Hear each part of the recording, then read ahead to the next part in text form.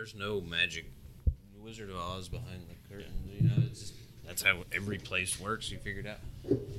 Some places are different than others, but in that year especially, everyone was scrambling to figure it out. And so one of the labs we went mostly computer, which is nice. That's a really nice thing about our field is compared to some other sciences, we have a very portable art because we're digitized now. It's really amazing. We don't realize it.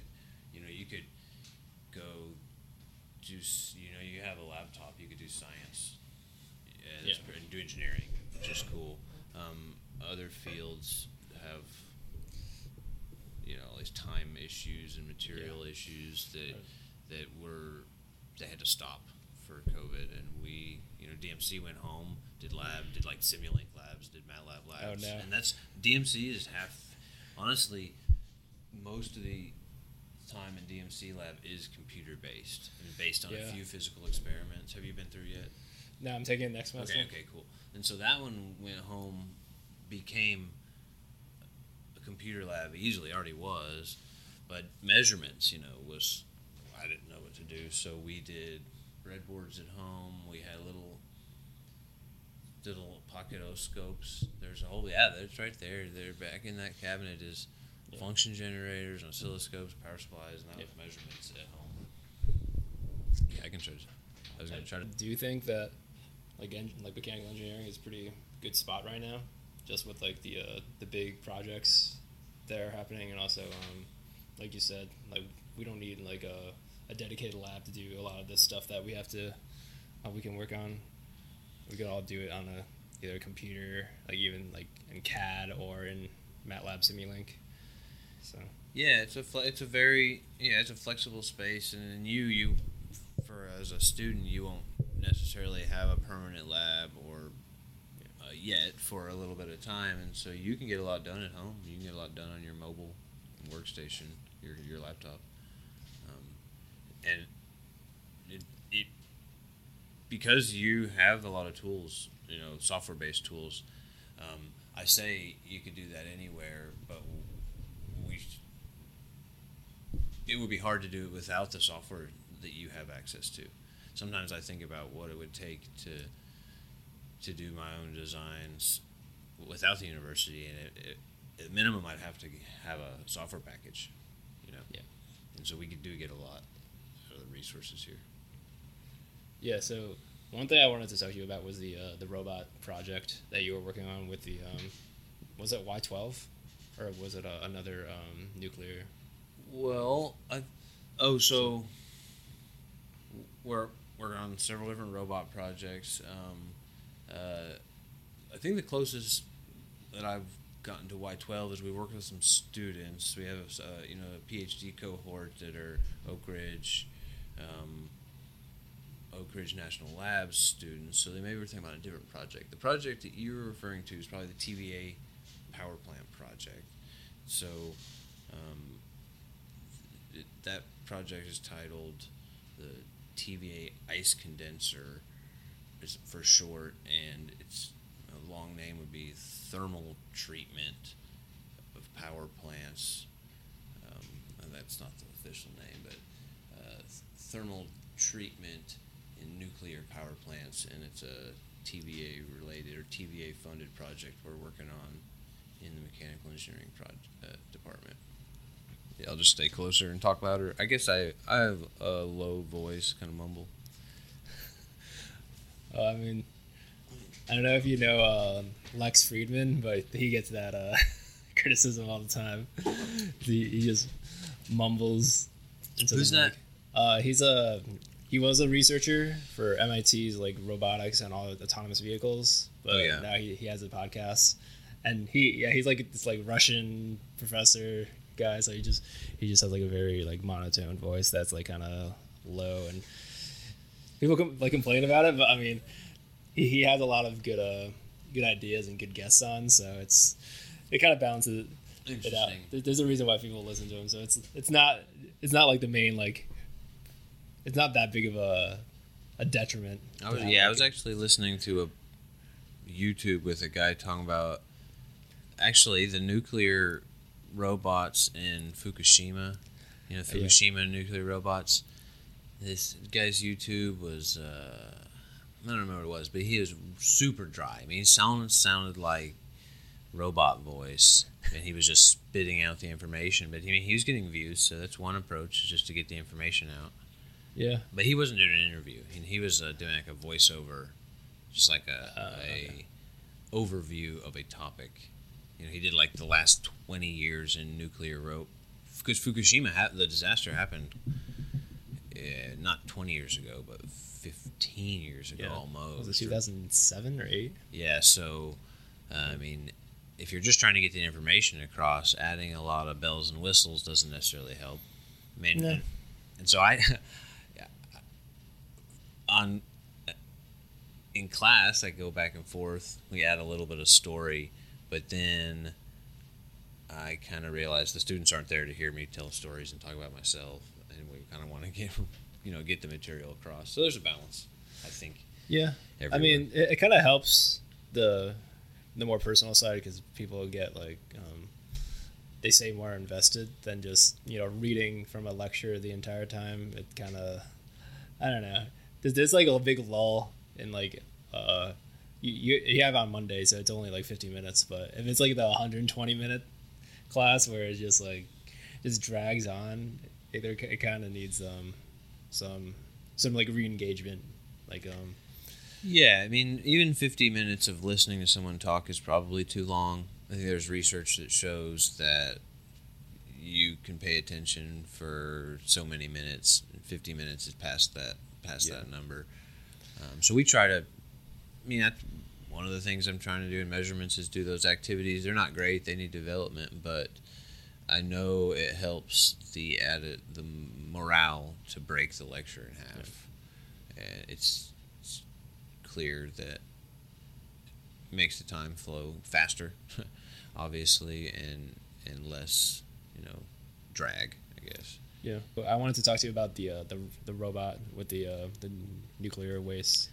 Yeah, so the project we're working on is we're working on a project, a TVA funded project, and we're developing a tool for a thermal treatment in the nuclear plant, and that's an ongoing research project here at Tennessee Tech. So I can share some details, but I can't say everything. No, that's all right. I just talked to do you know Elijah Barrett? He's in machine design, but he works for Y12 too. So you could talk about a few things, but obviously there's a lot of red tape there. From the big picture, what we're doing is building a tool to go into a hard to reach place and perform a thermal treatment. So it's actually a de-icing job in the plant. And so right now we're working on the set of tools to do that, set of procedures, and we're in the prototyping and testing stage right now. The primary part of the tool is a robot arm. It's a remote deployed robot arm that has this de-icing tool mounted on the end. So, I mean, you've probably seen and heard of a lot of different robot arms and the kind of the different type of application than maybe a traditional manufacturing environment that we see robot arms in. Yeah. So, what are some of the challenges of like the robot arm and the application that you're trying to design it for? Well, there are several different challenges in this problem because it's a complex problem. From my side, the engineering challenges that I've been dealing with the most are we could divide them into kind of mechanics challenges, mechanical challenges, and then software. I would probably say software, and then electronics. So I really want to describe them. I could split them into three areas. And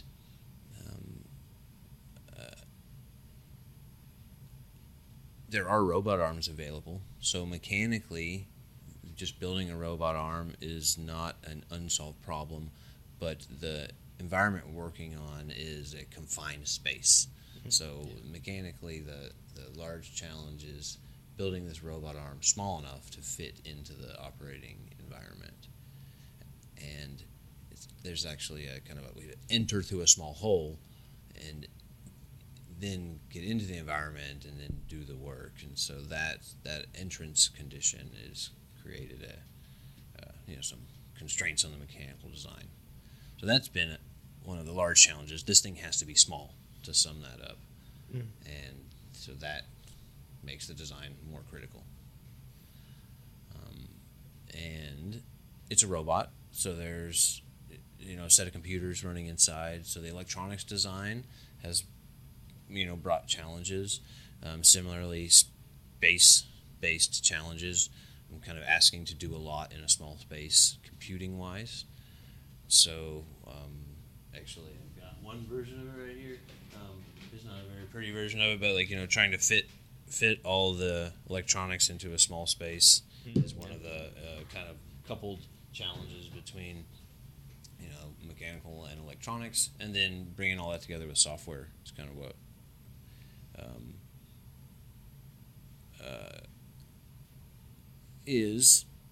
can be a daunting task. We have to do couple all this together, and so I guess the third main challenge is probably the software integration of the system, because there's kind of a lot going on there. Yeah, I was curious because I'm not really that familiar with the robotics side of mechanical engineering. It's more of what I see is like a EE and CS problem combined with a mechanical problem. So there's a lot of integrated systems that you have to have a lot of background knowledge in. Like, how did you get involved in robotics in the past? Well, yeah, I'm glad you asked, and it's really interesting you say that, because robotics is an integrated field, but it's very much a mechanical engineering field, because it is a physical machine. It is a mechanism. It's a beam. It has to be designed so it doesn't break and hold load. So even though it may seem like an electrical engineering field, it's definitely integrated. But on the other side, we need the robot needs electronics, and the robot needs software. So how I got involved in robotics, I've always knew I wanted to do engineering, and I've been working on mechanical systems casually for a long time, and actually, my father pushed me to look into robotics, kind of around high school. So I started working on like a Lego Mindstorms project in high school, and that kind of slowly developed into where I am now. So I actually toured the robotics lab over there in Clement Hall here at Tennessee Tech when I was when I was looking for colleges, and there was some interest there, and so I came to Tennessee Tech for mechanical engineering, but I still wasn't decided. You have a lot of different directions you could go. You see it your first year, but so at some point in my first or second year, I was sitting on the dorms over there, dorm steps. Marshall is not quite there anymore, but a RA came up to me and said, "Hey, do you want to come to the robotics club meeting?" And so I kid you not, I got off the steps of the dorms and walked over to the engineering quad and met some electrical engineers, and mechanical engineers, a group of students that had just put together the robotics club, and so I kind of helped me continue my interest in robotics that I started previously. And we worked on some projects. We went to a couple of robotics competitions, and we're actually going back to that robotics competition this spring with the Autonomous Robotics Club, actually. So to come full circle, that was over almost 15 years ago. Oh, wow. And so I'm pretty happy to say that the club is still alive and active, And so again, we'll be going back to IGBC. So there's my little story about how I got into robotics. And to summarize, you can't do it with just mechanical systems. Yeah. And so that's I guess that's how I got here. Well, some robots you can power them like hydraulically, and then we realized that having like electro servos and motors can be a little easier to control and easier. Or is there? Well, yeah, I mean, some machines are still powered with hydraulic systems. Robotics, not terribly common, but because fine control of hydraulic systems is tricky, okay. right? Yeah. So to do well, one of the common or universal problems that needs to be solved for a robot to do something is position control. Mm-hmm. If it, either an arm needs to move the tool to a certain place, or a robot vehicle needs to drive to a certain place, this typically requires fine position control of your outputs, your actuators, and this can be done with hydraulic systems, but is much easier and now more cost effective with electronic motors and computer feedback, computer control. How sophisticated are modern robot arms, like the ones like in manufacturing and the most like industry grade compared to, say, the early ones? Like, are they more durable and or like at a similar scale to like CPU development, or are they still like in the early development? Well, robot manipulators or robot arms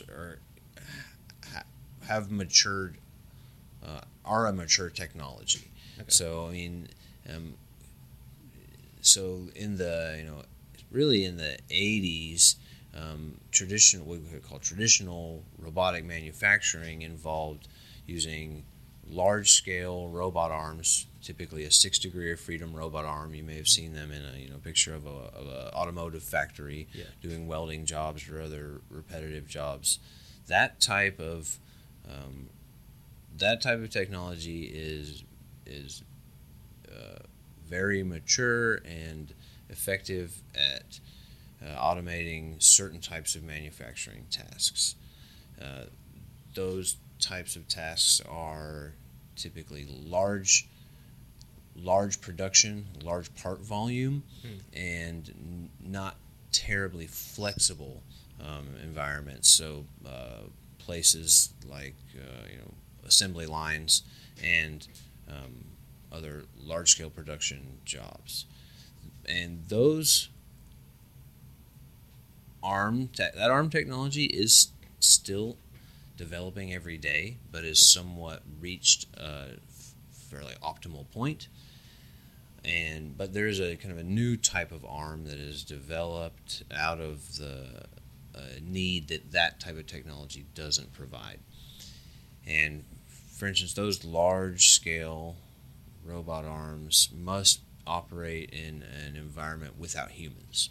Mm-hmm, yeah. So while that technology is successful, it is rigid in that sense. So there's a kind of a new robot arm that's developed out of that called the Cobot, which is collaborative robot.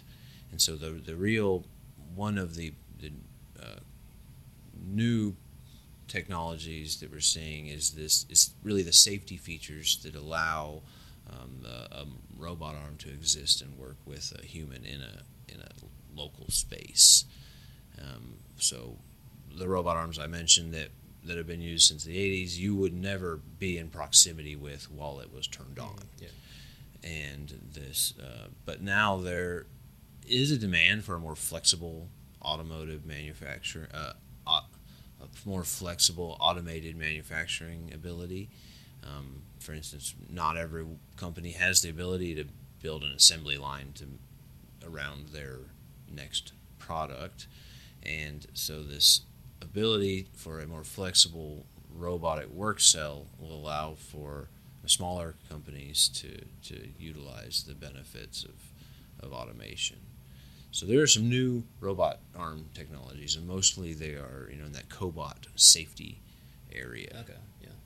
So does that mean it has like sensors to detect like humans? That's part of it. Part of it is the sensing has come a long way, but it's a little more than that.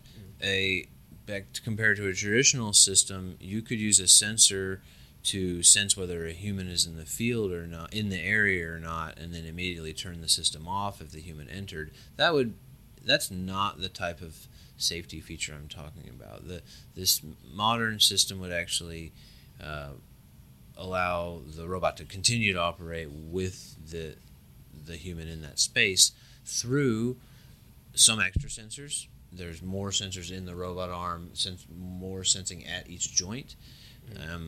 And one way that can be handled is through modeling and through a feedback control system that predicts how much power is required to do a certain job. Yeah. For instance, if the robot was required to hold this microphone here, I could model the statics that say we need to apply this much load to hold this here, and if those loads are sensed to be different, the robot will detect that as a contact with an unknown environment. So a little bit more smarts and sensing are the primary way these safety features are being added. And in general, things are getting a little smaller. Yeah. So the cobot is not necessarily a direct replacement for the large robot arm that we're talking about, but also a modified robot arm that would work in a different space. So the third part of that safety feature was just bring the scale down a little bit, and move a little slower. Okay, so it would have less power than, but in the scale, if it's going to be a smaller arm, then it should have. Yeah, less power, and that kind of comes with moving slower. Yeah. So you can do your dynamics there, and also the right amount of power. Yeah. So if you think about, again, if it's actually modeling the job it's doing, less wasted power. Yeah. And more efficiency, and that could reduce the chance of some damaging impact. Yeah. If you carefully move something. Right? Yeah. Yeah. Fine motor control is something that is hard for, and it's something with the biggest motor that you could throw into it, like an industrial application. So it would make sense that a smaller, more human-friendly robot would also be more efficient and have. Well, I'd imagine that the robot, since you said like it's not going to be in a dedicated assembly line, then it would be able to be programmed on the fly with like you would have to have like a technician to be able to say we want it to do something else, so we can easily change its function. Yeah, that's definitely the goal. And so if you go back to kind of a base definition of robot, you usually hear that word reprogrammable. Yeah. So it's not just a machine that can make a very special part. Yeah. It's a machine that can make a general set of parts is reprogrammable. And this the ideal cobot would be reprogrammable by a skilled technician, and not require an engineer or roboticist to do that reprogramming. And now a traditional robot arm can do that, but that reprogrammability is limited. Okay. And so there definitely is lots of research in the area of custom automated jobs, and for small batch jobs that are, we might do 100 or 1,000 or a dozen parts, and then next week want to do a different set of parts. Yeah. And the cobot serves a role there in terms of manufacturing flexibility. Yeah, that makes sense, because the original robots we talked about, they're for the big companies that just want to pump out hundreds of thousands of this specific part, and they'll probably do that until it either wears out, the robot, or the the need for it won't be there anymore. But the new robots, they should be able to be a little more general, and they should basically do a lot more than just one job compared to the original one. Which would help smaller companies that have less scale, right? Right. I think what you said is exactly true. Smaller companies don't have the ability or the scale to build an assembly line. Yeah. But to be competitive, still need to benefit from automation, can benefit from automation if we can make it available at the smaller scale. Yeah, so is a 3D printer considered a robot? Oh, okay. So I think so. Well, depending on the way you look at the definition, it is a gantry robot. So if you look at it from our Intro to Robotics definition of a robotic manipulator, it is a gantry robot. It controls XYZ position. Yeah. It, in some ways, is reprogrammable in that I can send it different parts. Yeah. But in some ways, it does the same job every time, and then it just prints the part I send it. So, yes and no. That just shows that word gets used in a lot of different ways. Sometimes misplaced. I mean, it's definitely a neat piece of technology, but I was talking to a grad student about the scalability of 3D printers, and will they ever consider using a 3D printer over, say, stamping or forging a part, or is it just too slow to ever? Oh, so in scalability, you mean part volume? Yeah, not part size. Like past prototyping, not part size, right? Yeah. Okay. So I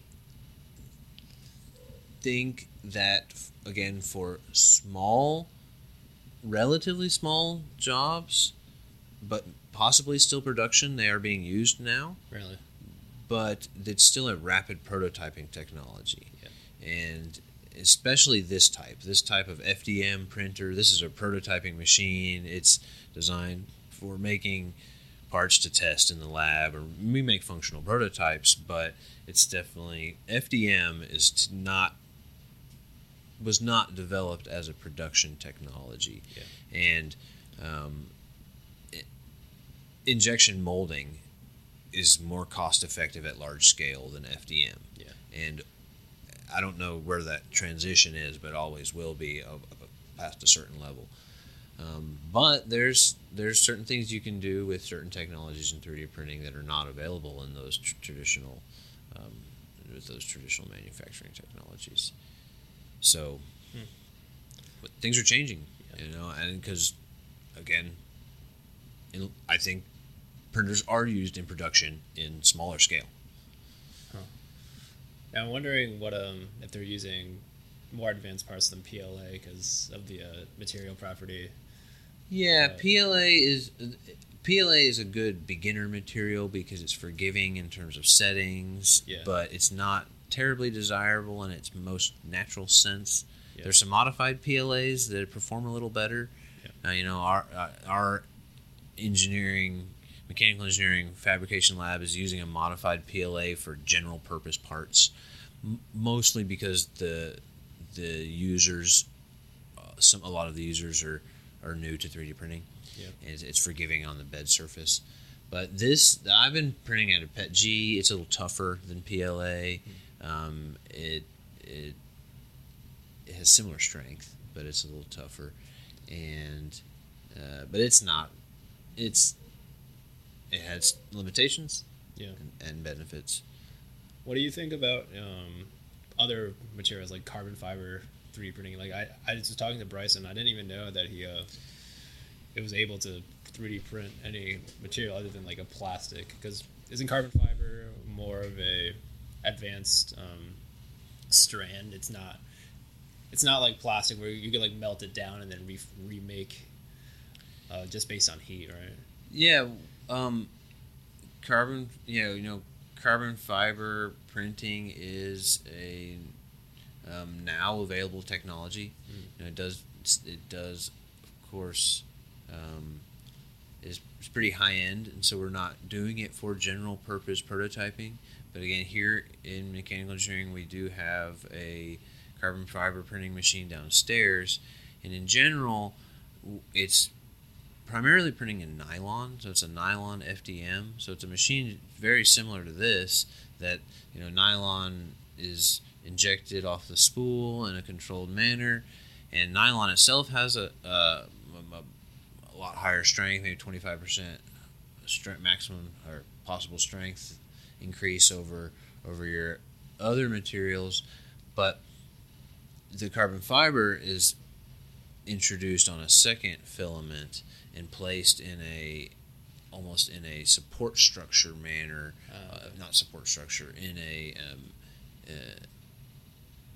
internal like stiffening structure. And so once again, the carbon fiber printing that we're doing here is primarily nylon printing with a carbon fiber strand that's printed from a second extruder to stiffen or strengthen the overall structure. Okay. And theoretically, some of the strengths can go way up with those parts, but they, like all high strength composite materials, they tend to have some issues with brittle failures and other things. Yeah. The one project that I've worked on that we used that is the human powered vehicle competition. Something I'm fortunate to have been involved in for years. It's been a few years since we've been into a race, and hopefully we'll get to go back soon. But we've been working on printing, some of the preliminary engineering work on making a carbon fiber frame, and they've been using that nylon carbon fiber combination print to make couplers. Okay. For that bicycle or vehicle project. All right. Yeah. That makes more sense than just printing carbon fiber straight into a prototype part. It doesn't seem conducive to 3D printing. Yeah, plastic. I think for one it would be too brittle. I think just pure carbon fiber from FDM would be brittle, and also is expensive. Oh yeah. So even the nylon with some carbon fiber in it, the price tag goes up on materials quite a bit, and so a pure carbon fiber is probably cost preventative, especially for our prototyping and experimenting stuff. All right. Yeah, I definitely wanted to ask you about 3D printing because since you actually have one and you've done a lot more than I have. Yeah, I've done quite a lot for my needs, for prototyping needs. It is interesting because 10 years ago I was making brackets on a little 3-axis mill, and we still do that when needed, but sometimes it's a little faster to make a bracket. Get your printer to make a bracket. One of the other exciting things is I've got parts waiting to go on our Mark Forge metal printer. So actually also here in the mechanical engineering department, or it's housed in the college, but it's here with us in the building, we have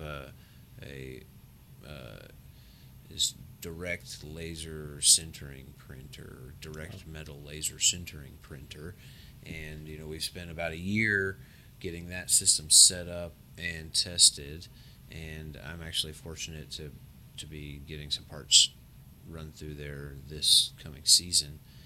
And